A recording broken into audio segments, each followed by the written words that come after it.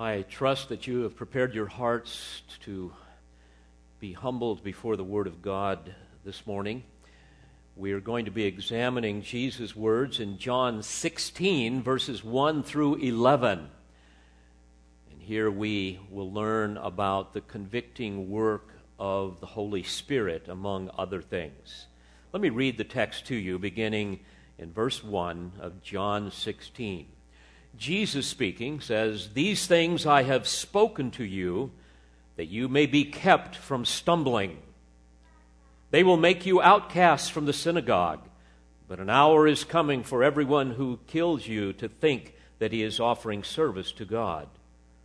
And these things they will do because they have not known the Father or me. But these things I have spoken to you, that when their hour comes, you may remember that I told you of them. And these things I did not say to you at the beginning, because I was with you. But now I am going to him who sent me, and none of you asks me, 'Where are you going?' But because I have said these things to you, sorrow has filled your heart. But I tell you the truth. It is to your advantage that I go away. For if I do not go away, the Helper shall not come to you. But if I go, I will send him to you. And he, when he comes, will convict the world concerning sin and righteousness and judgment.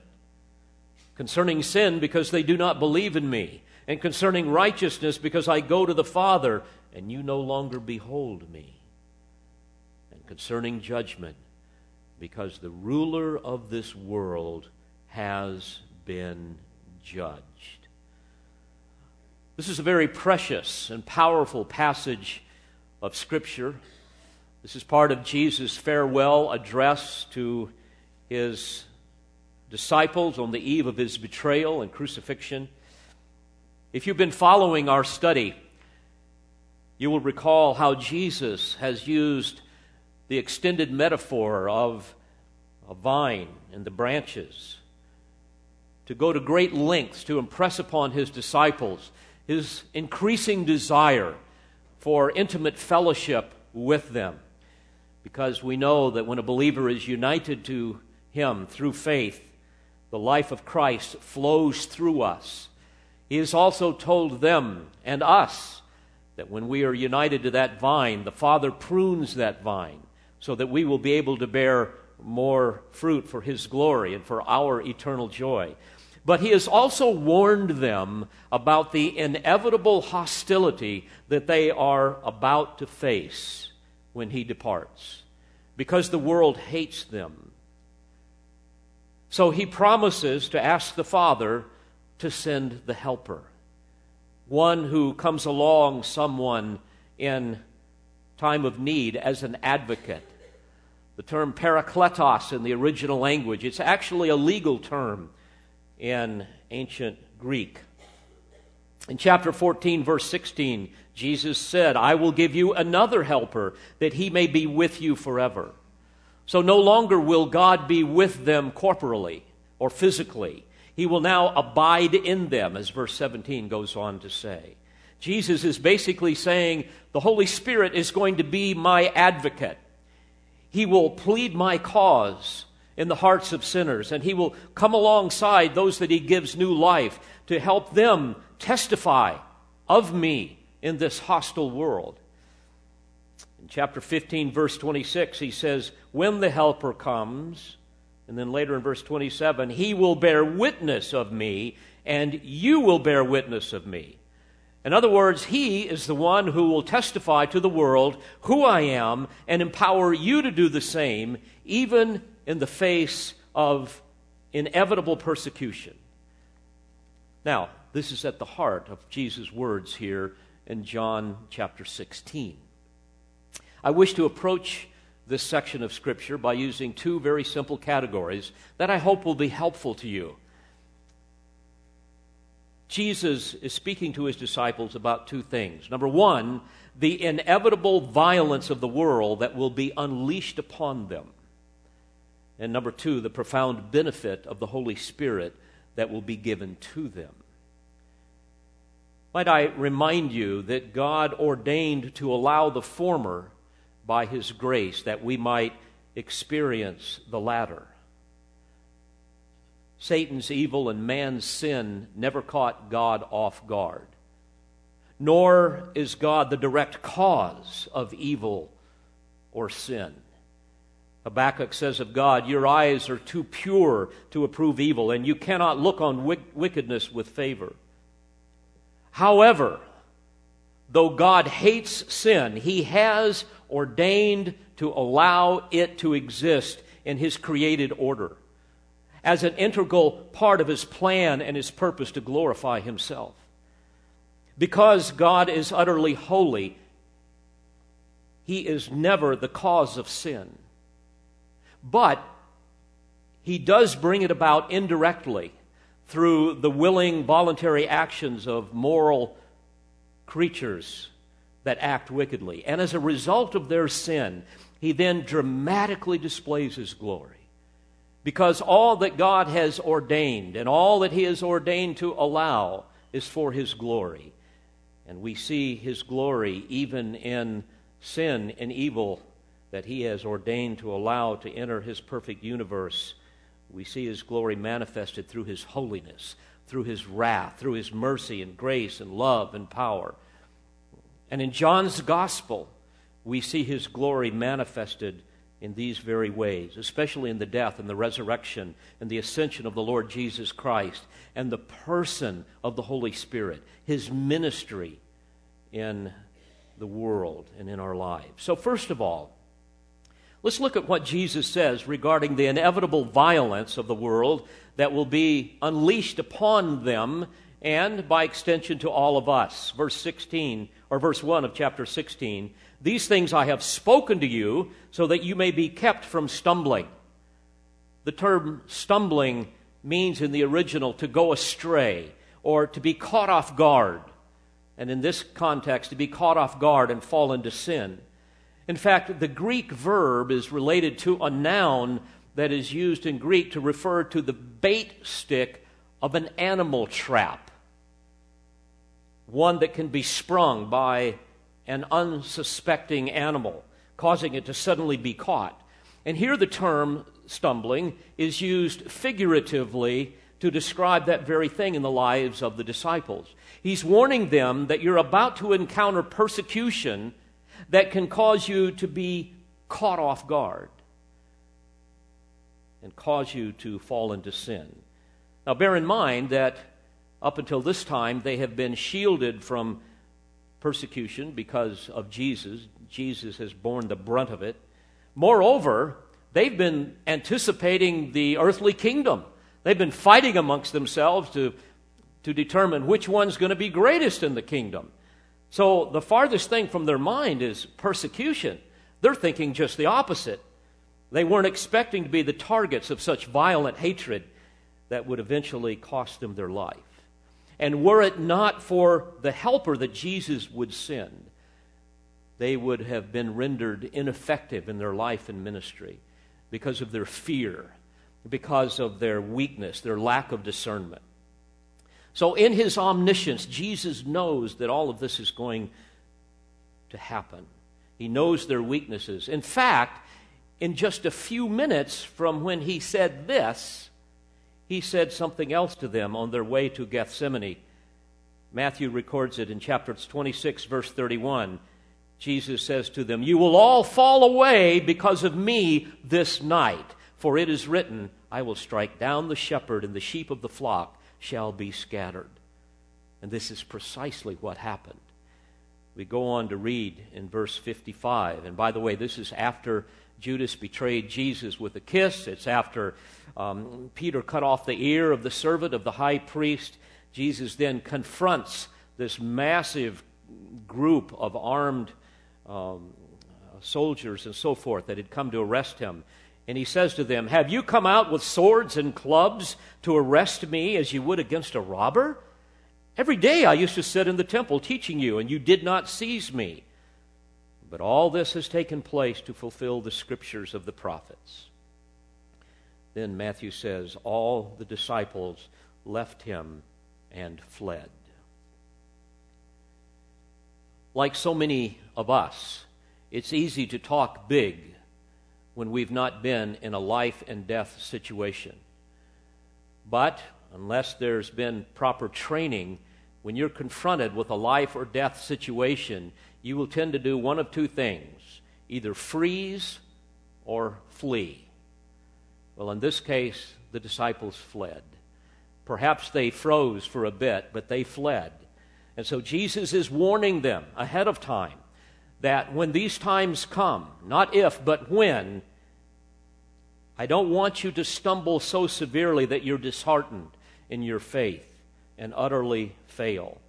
So he says, these things I have spoken to you so that you may be kept from stumbling. Stumbling all together to the point of abandoning the faith. It's as if Jesus is saying, your greatest threat from the world is not going to be so much the danger of death, but the danger of defection. So to be forewarned is to be forearmed. And then Jesus gets more specific regarding the nature of their imminent persecution. Notice verse 2. They will make you outcasts from the synagogue. But an hour is coming for everyone who kills you to think that he is offering service to God. Now, it should be no surprise that the most virulent persecution and hostility would come from their Jewish kinsmen, especially the religious leaders. You see, they were convinced that Jesus was not the promised Messiah. They were convinced that he was a fraud, and they thought it was utter blasphemy for him to make claims to being the Son of God and the Father being his Father. Furthermore, they were jealous of his popularity. They were also embarrassed by his ability to make them out to be fools whenever they tried to humiliate him. And they were enraged at the way he could expose their hypocrisy. And the fact that he would call them to repentance was just astounding to them, because after all, they were the most godly, the most elite spiritually in the country. So they despised Christianity, and they were determined to eradicate it.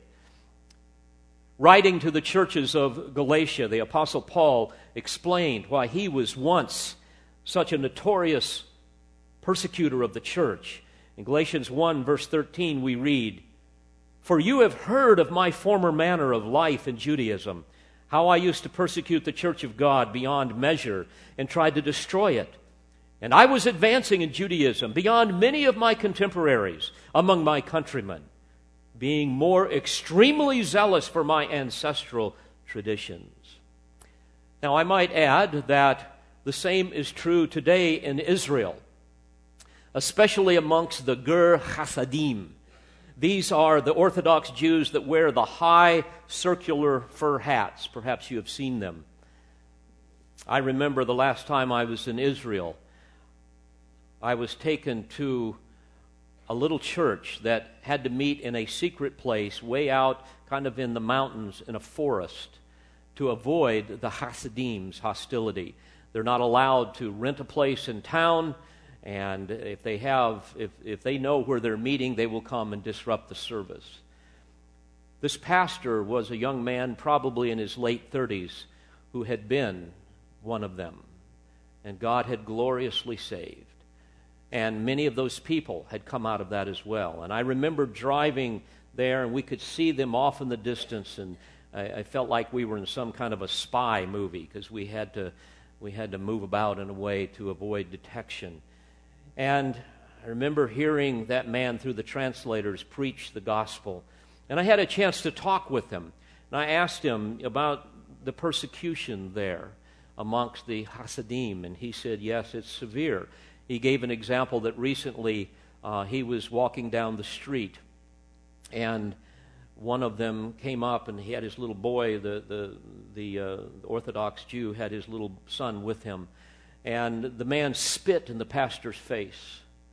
And then he said to his son, "Today, son, I'm going to teach you how to spit at a dog." And they continued to spit at him. So this is the type of hostility that is there now. This is what it was like then. This is what Jesus is warning about. In fact, today, the Orthodox Jews say that they hate the Christians more than they hate the Nazis. The reason for that, they say, is the Nazis took our bodies, but the Christians take our souls. Were it not for the protection of the laws in Israel today, they would eradicate the Christians and the Muslims and believe it would be a service to God. Knowing all of this, Jesus says they will make you outcasts from the synagogue. Now, you must understand that being an outcast from the synagogue was something worse than death. This wasn't something, as we might think in our culture, not getting to come to the services or not being able to attend the social functions. Being an outcast from the synagogue would mean that nobody would do business with you. No one would hire you. You would be shunned by all of your former friends and family members. You would be treated as a traitor, as an outcast in your culture. You would live in utter disgrace. And you would live in constant danger for fear of injury or death. No wonder Jesus was called a man of sorrows, acquainted with grief. No wonder the Apostle Paul received 39 lashes 5 times from the synagogue authorities. Do the math. 39 times 5. No wonder in Acts 23, Luke tells of 40 Jews, you will recall, who formed a conspiracy and bound themselves under an oath saying that they would neither eat nor drink until they had killed Paul. So this is the kind of hostility that Jesus is warning them about. And it's shocking to them. They were expecting the kingdom, now they're hearing hostility. So indeed, they will make you outcasts from the synagogue. Beloved, never underestimate Satan's rage against Christ and all who belong to him. Moreover, never underestimate his use of organized religion to do his bidding. Their disdain for the gospel is eclipsed only by their utter contempt for the biblical Jesus. And this is true today as it was then. May I give you some history?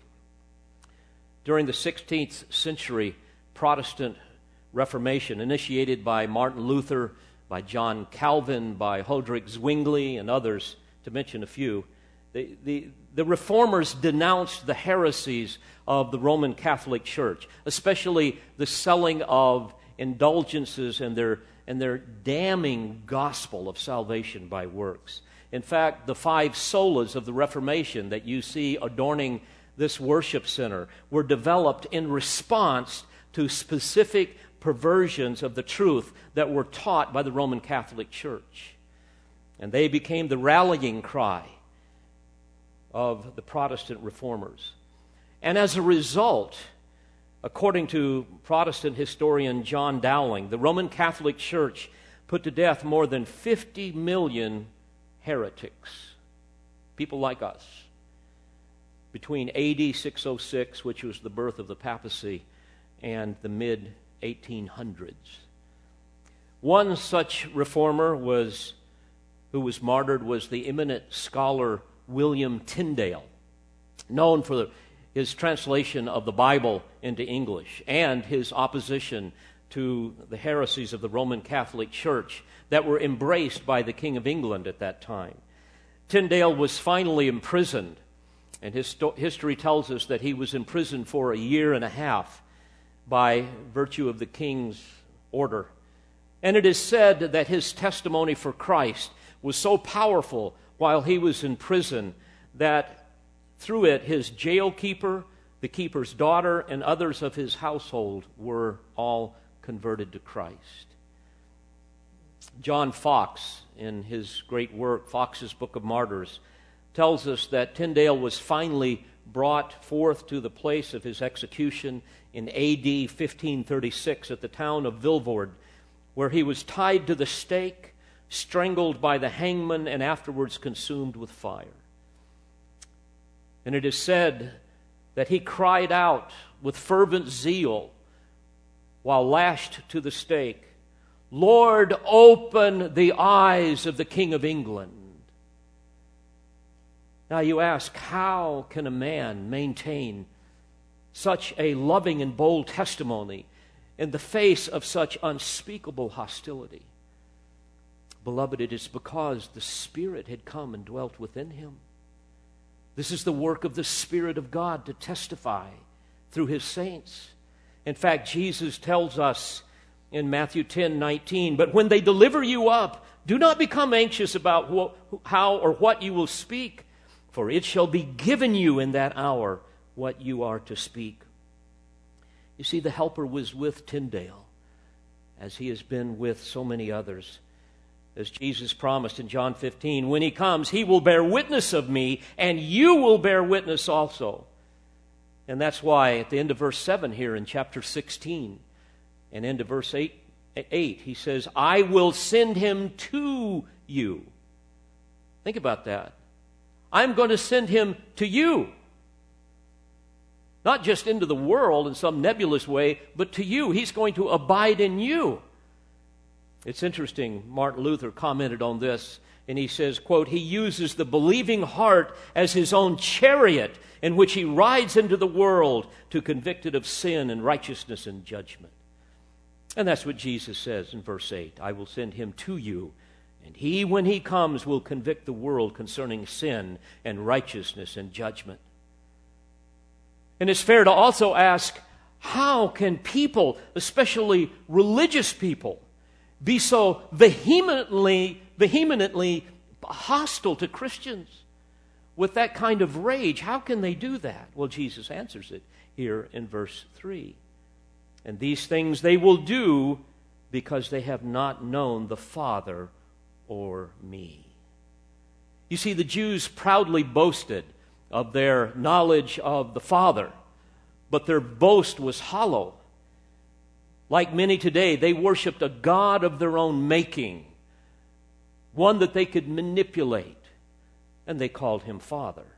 Had they known the true God, they would have easily recognized his beloved Son, who is the radiance of his glory and the exact representation of his nature, as the writer of Hebrews tells us. So Jesus warns the 11 of what they should expect so that they won't be caught off guard. And in verse 4 he says, "But these things I have spoken to you, that when their hour comes you may remember that I told you of them. And these things I did not say to you at the beginning, because I was with you." In other words, prior to this time, Jesus had been their defender, as I said earlier. He bore the brunt of all of the hatred. So it was not yet time for him to warn them about the dangers of persecution. But now he's about to depart. And the Spirit-empowered growth of the early church is going to ignite a firestorm of persecution and revulsion against Christians. It's amazing to look back historically and see what happened to those 11 disciples that Jesus addressed that night. Men who bore witness of Christ. It's interesting, by the way, the term bear witness in the original language, or it can be translated testify, is from a Greek term, martyreo. Martyreo, we get our word martyr from that, the English word martyr from that. And so to testify of Christ can lead to that. That's the idea. Those 11 men bore witness of Christ. They testified of him. And they became martyrs. They were hated by the Jews and the Romans. According to one historian, quote, "Peter, Andrew, and James, the son of Alphaeus, were all crucified. Bartholomew was whipped to death and then crucified. James, the son of Zebedee, was beheaded, as was Paul. Thomas was stabbed with spears. Mark was dragged to death through the streets of Alexandria. And James, the half-brother of Jesus, was stoned by order of the Sanhedrin.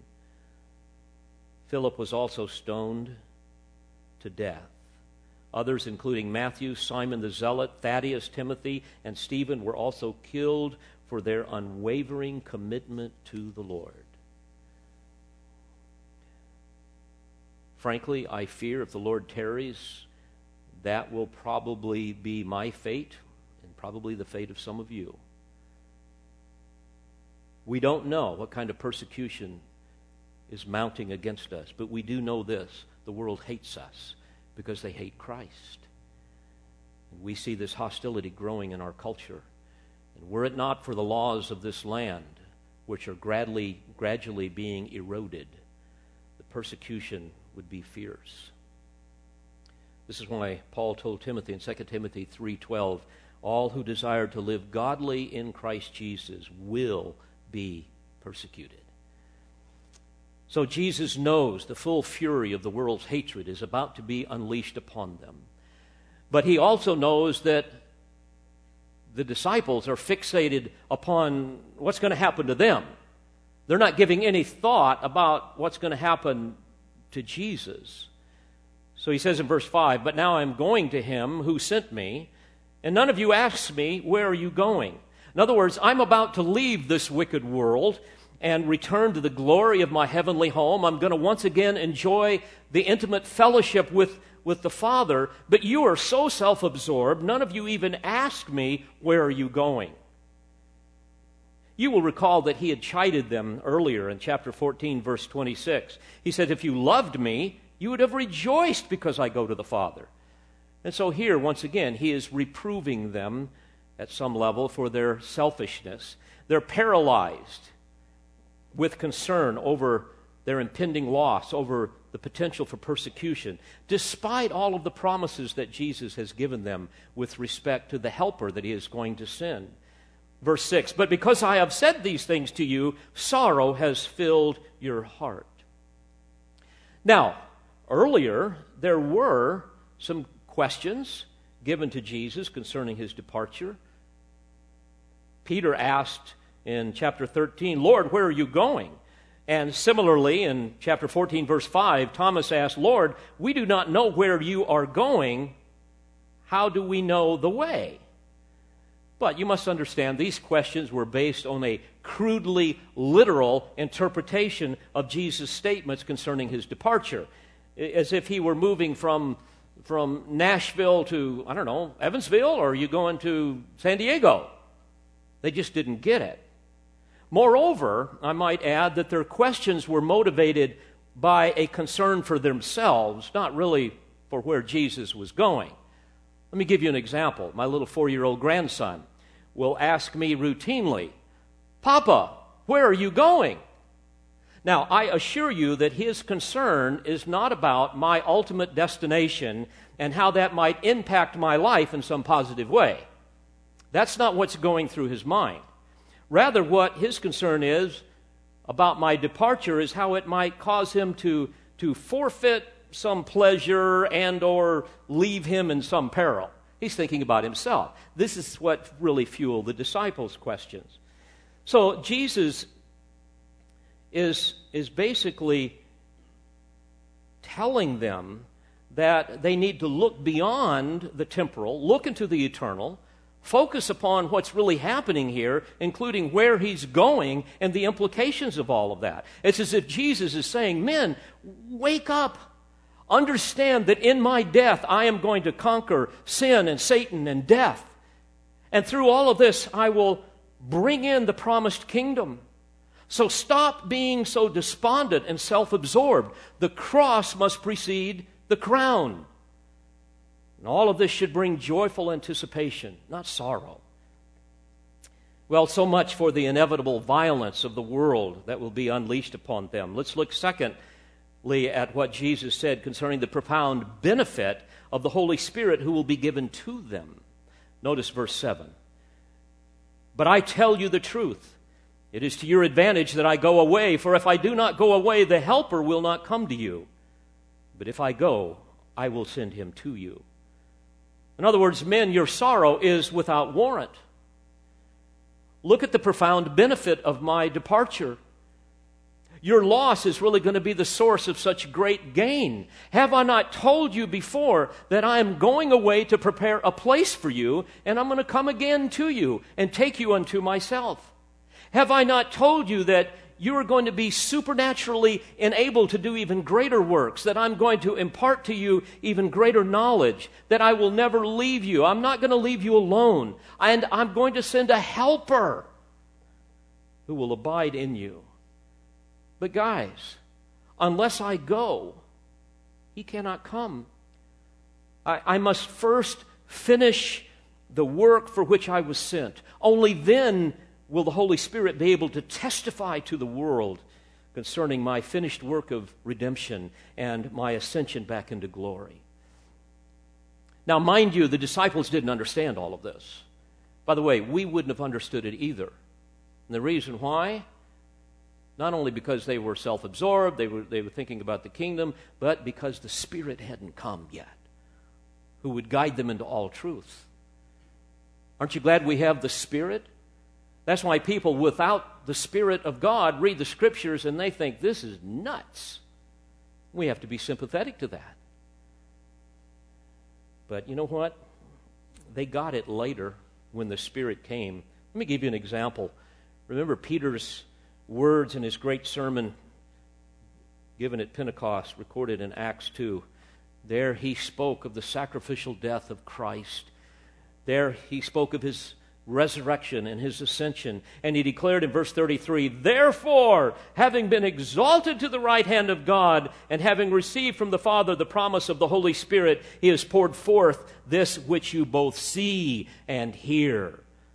Isn't it great? So by the power of the Holy Spirit, they were able to finally understand the advantage of Jesus' departure. But prior to this, they had grown so fond of his presence. Can you imagine what it would have been like to have spent time with the Son of God?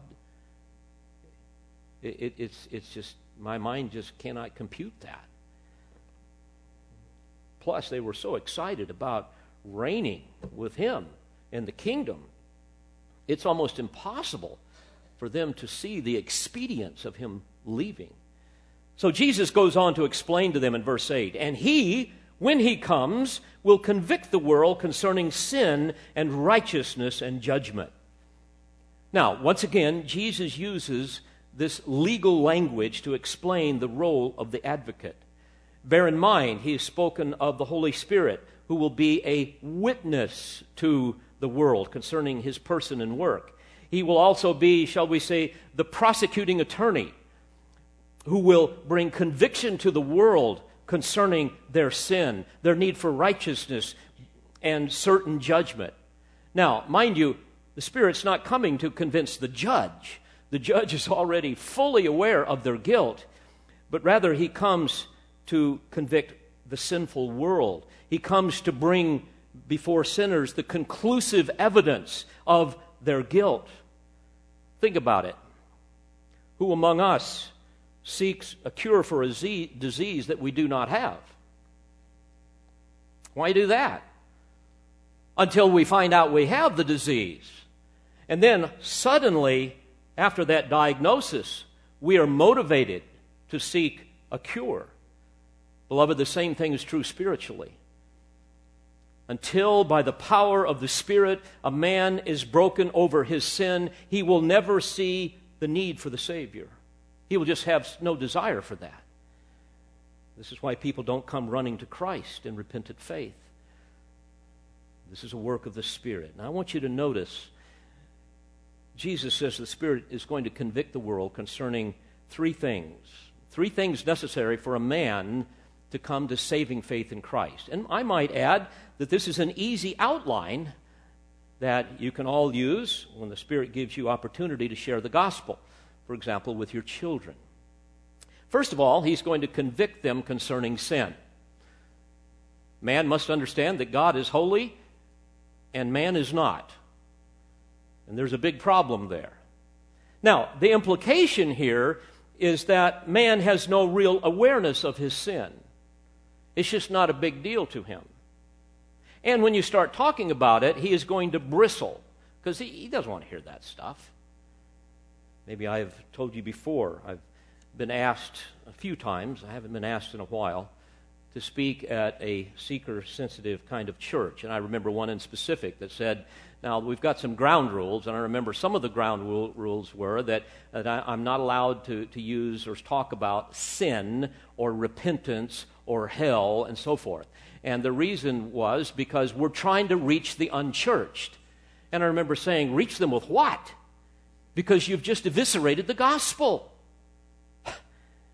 You see, that type of thinking is focused on getting people to come to church, not to come to Christ.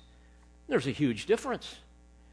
That kind of idiocy betrays not only a stunning ignorance of the gospel, but even more fundamentally, it betrays a low view of the holiness of God and a high view of the righteousness of man. And so the Spirit must come and do something, because man just doesn't get it. God's not very big to him. But oh my, we're pretty good. You know, we kind of all deserve heaven. After all, I'm a lot better than this guy. That's how people think. Oh, what a marvel it is to behold the Spirit of God do his work of conviction in a rebellious heart. Again, after the Holy Spirit came at Pentecost, Peter was empowered to preach Christ and Him crucified and resurrected, and he exhorted his kinsmen to repent and be saved from this perverse generation. And I find it interesting. I have preached Christ for many, many years. And many times, people who have heard the gospel from my mouth and from the mouths of many other preachers have not been moved. How many of you have heard the gospel over and over and over again? You could preach it yourself. And yet you have never collapsed under the weight of your sin. Why not? Because, dear friends, it has nothing to do with the preacher or the words. It has everything to do with the convicting work of the Spirit of God. And in some mysterious way, He works in tandem with a person's will to cause that person to believe and repent. Well, this is what happened when Peter preached. The people who heard his message didn't come away unmoved, as many of you do when you leave here. Instead, the Spirit of God did something. And Luke tells us, now when they heard this, they were pierced to the heart. This is what you look for in your children. This is what you look for in any person that claims they've been saved. Have they been pierced to their heart over their sin and their need for a Savior?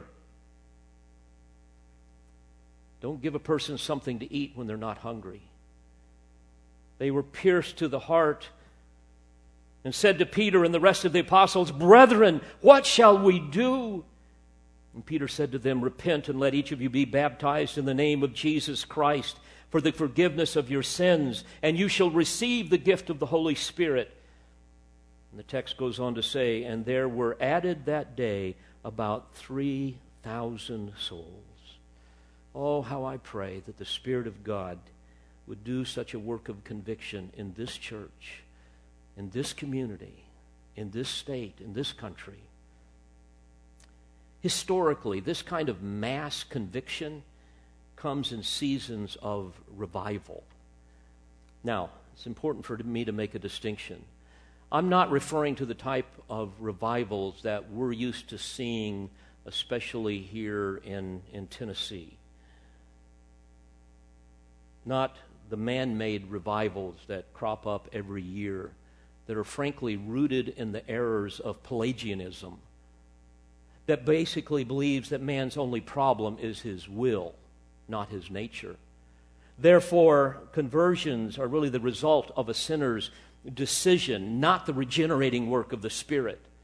And given that kind of theology, that errant theology, you're basically allowed to use any kind of manipulative technique to get people kind of worked up. Preachers start talking like this, and they come down and they talk like this. And they get them all worked up with stories. And before you know it, everybody's in this frenzy. And then you start getting people to walk aisles and repeat prayers and all of this kind of stuff. Folks, all of that is not only bad theology, it's inconsistent with what has happened historically in the church. You see, true revival comes down from God. It is never raised up by man. It is the work of the Spirit, not the work of a pastor. It is not something that you schedule between August 5th and the 9th. Historically, true revivals have broken out unexpectedly. They've never been scheduled. Stories abound regarding the Spirit's unexpected outpouring of conviction. Let me give you a few. In 1859, the Spirit brought His reviving work to Northern Ireland, and Scotland, and Wales. And that spread into various parts of Europe. Some of them call it the Second Evangelical Awakening in that area. It began with a young fisherman in a small village of Celodike. And this fisherman was hostile to the things of God. He scoffed at the gospel. But one day when he went out to sea, the Spirit of God moved upon him. And he was so overcome by conviction of his sin and his need for a Savior that he had to return to shore, despite the ridicule of his friends. And it's interesting how the Spirit of God used that spark to ignite a firestorm of revival in that region of the world. Witnesses stated that they'd never seen a man so troubled over his sin. One minister of Celodike, who had preached the gospel for many years, wrote this, quote, "Those of us who are at ease in Zion have no conception of what it means for a soul to be gripped by the reality of sin and the holiness of God." Folks, this is the work of the Spirit. Similar stories abound in the history of the Great Awakening in America, the early 18th and late 19th centuries. It began up in the Northeast, began to dwindle there, and then it moved to the South. It's interesting that among the Presbyterians, we see that they were unanimously, or almost unanimously, opposed to the revivalistic practices of that day, such as, quote, mechanical methods of stirring up emotions, exhorting people in the aisle to go forward and be saved, anxious benches, and on and on and on it goes. Instead, what you see historically, then and throughout other great times of revival, is that the ministers and their congregations spent many nights in fervent prayer, pleading with the Spirit to do the work that only He can do. Charles Spurgeon said it well, if you want to get up a revival, as the term is, you can do it just as you can grow tasteless strawberries in winter by artificial heat. There are ways and means of doing that kind of thing, but the genuine work of God needs no such planning and scheming. Let me give you an example here in the South. And I take this from Ian Murray's great work, Revival and Revivalism. I would heartily recommend it to all of you. It's one of, shall we say, the top 10 books that have had the greatest impact on my life. In 1858, Zion Church, the largest church in Charleston, South Carolina, constituted of about 1,500 to 2,000 black people. The pastor was John L. Gerardo. In 1858, special prayer meetings were instituted, quote, that constantly increased until the house was filled, the pastor tells us. At that point, the church officers began to counsel Pastor Gerardo to start special preaching services. But according to one historian, quote, the pastor steadily refused, waiting for the outpouring of the Holy Spirit. And the historian goes on to give this man's theology. The pastor's view was that the Father had given to Jesus, as the king and head of the church, the gift of the Holy Spirit. And that Jesus, in his sovereign administration of the affairs of his church, bestowed him upon whomsoever he pleased and in whatever measure he pleased. Day after day, therefore,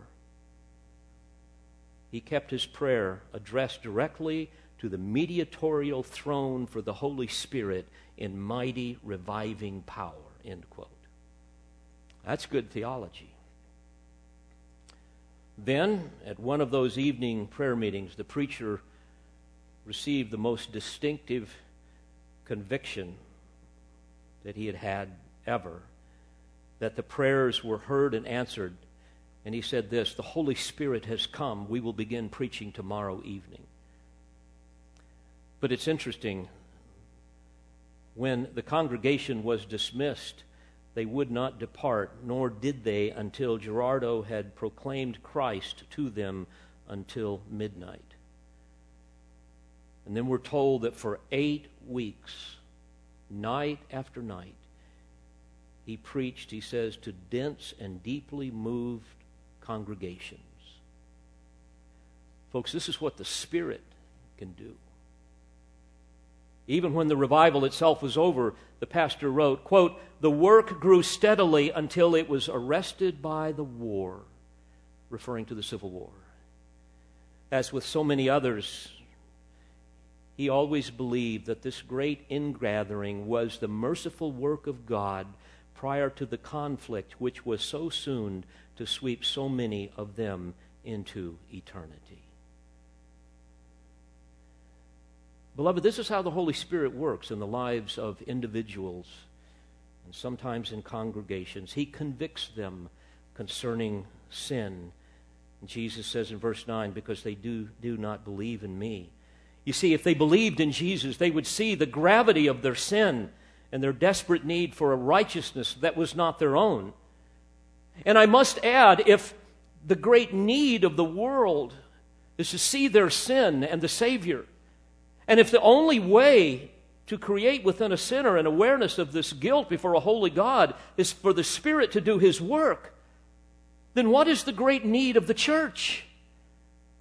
The great need of the church is to come together in prayer and plead for the Spirit to do the work that only He can do. This is the clear logic of what Jesus is saying. This is why it is so important for each of us to be committed to prayer. Frankly, I grieve at how few of you attend our prayer meetings. Some of you will never miss a potluck dinner, but you have no time to go before the throne of grace and plead for the souls of your family and friends. I pray that this happens in the privacy of your worship, and I'm sure it does, and even in your small groups, but I certainly don't see that kind of passion for it in our prayer meetings. The great Scottish minister and Bible expositor Eric Alexander, who served the Church of Scotland for over 50 years, understood this. Here's what he said, quote, "If you do not speak as much about man to God as you do about God to man, you're wasting your time." Well, we must move quickly. The Spirit also convicts concerning righteousness, he says, "Because I go to the Father." And you see, the fact that he went to the Father proved that he was perfectly righteous. You see, again, man is hopelessly biased in his own favor. He lacks righteousness altogether, but he cannot see it. God says that our righteousnesses are like filthy rags to him.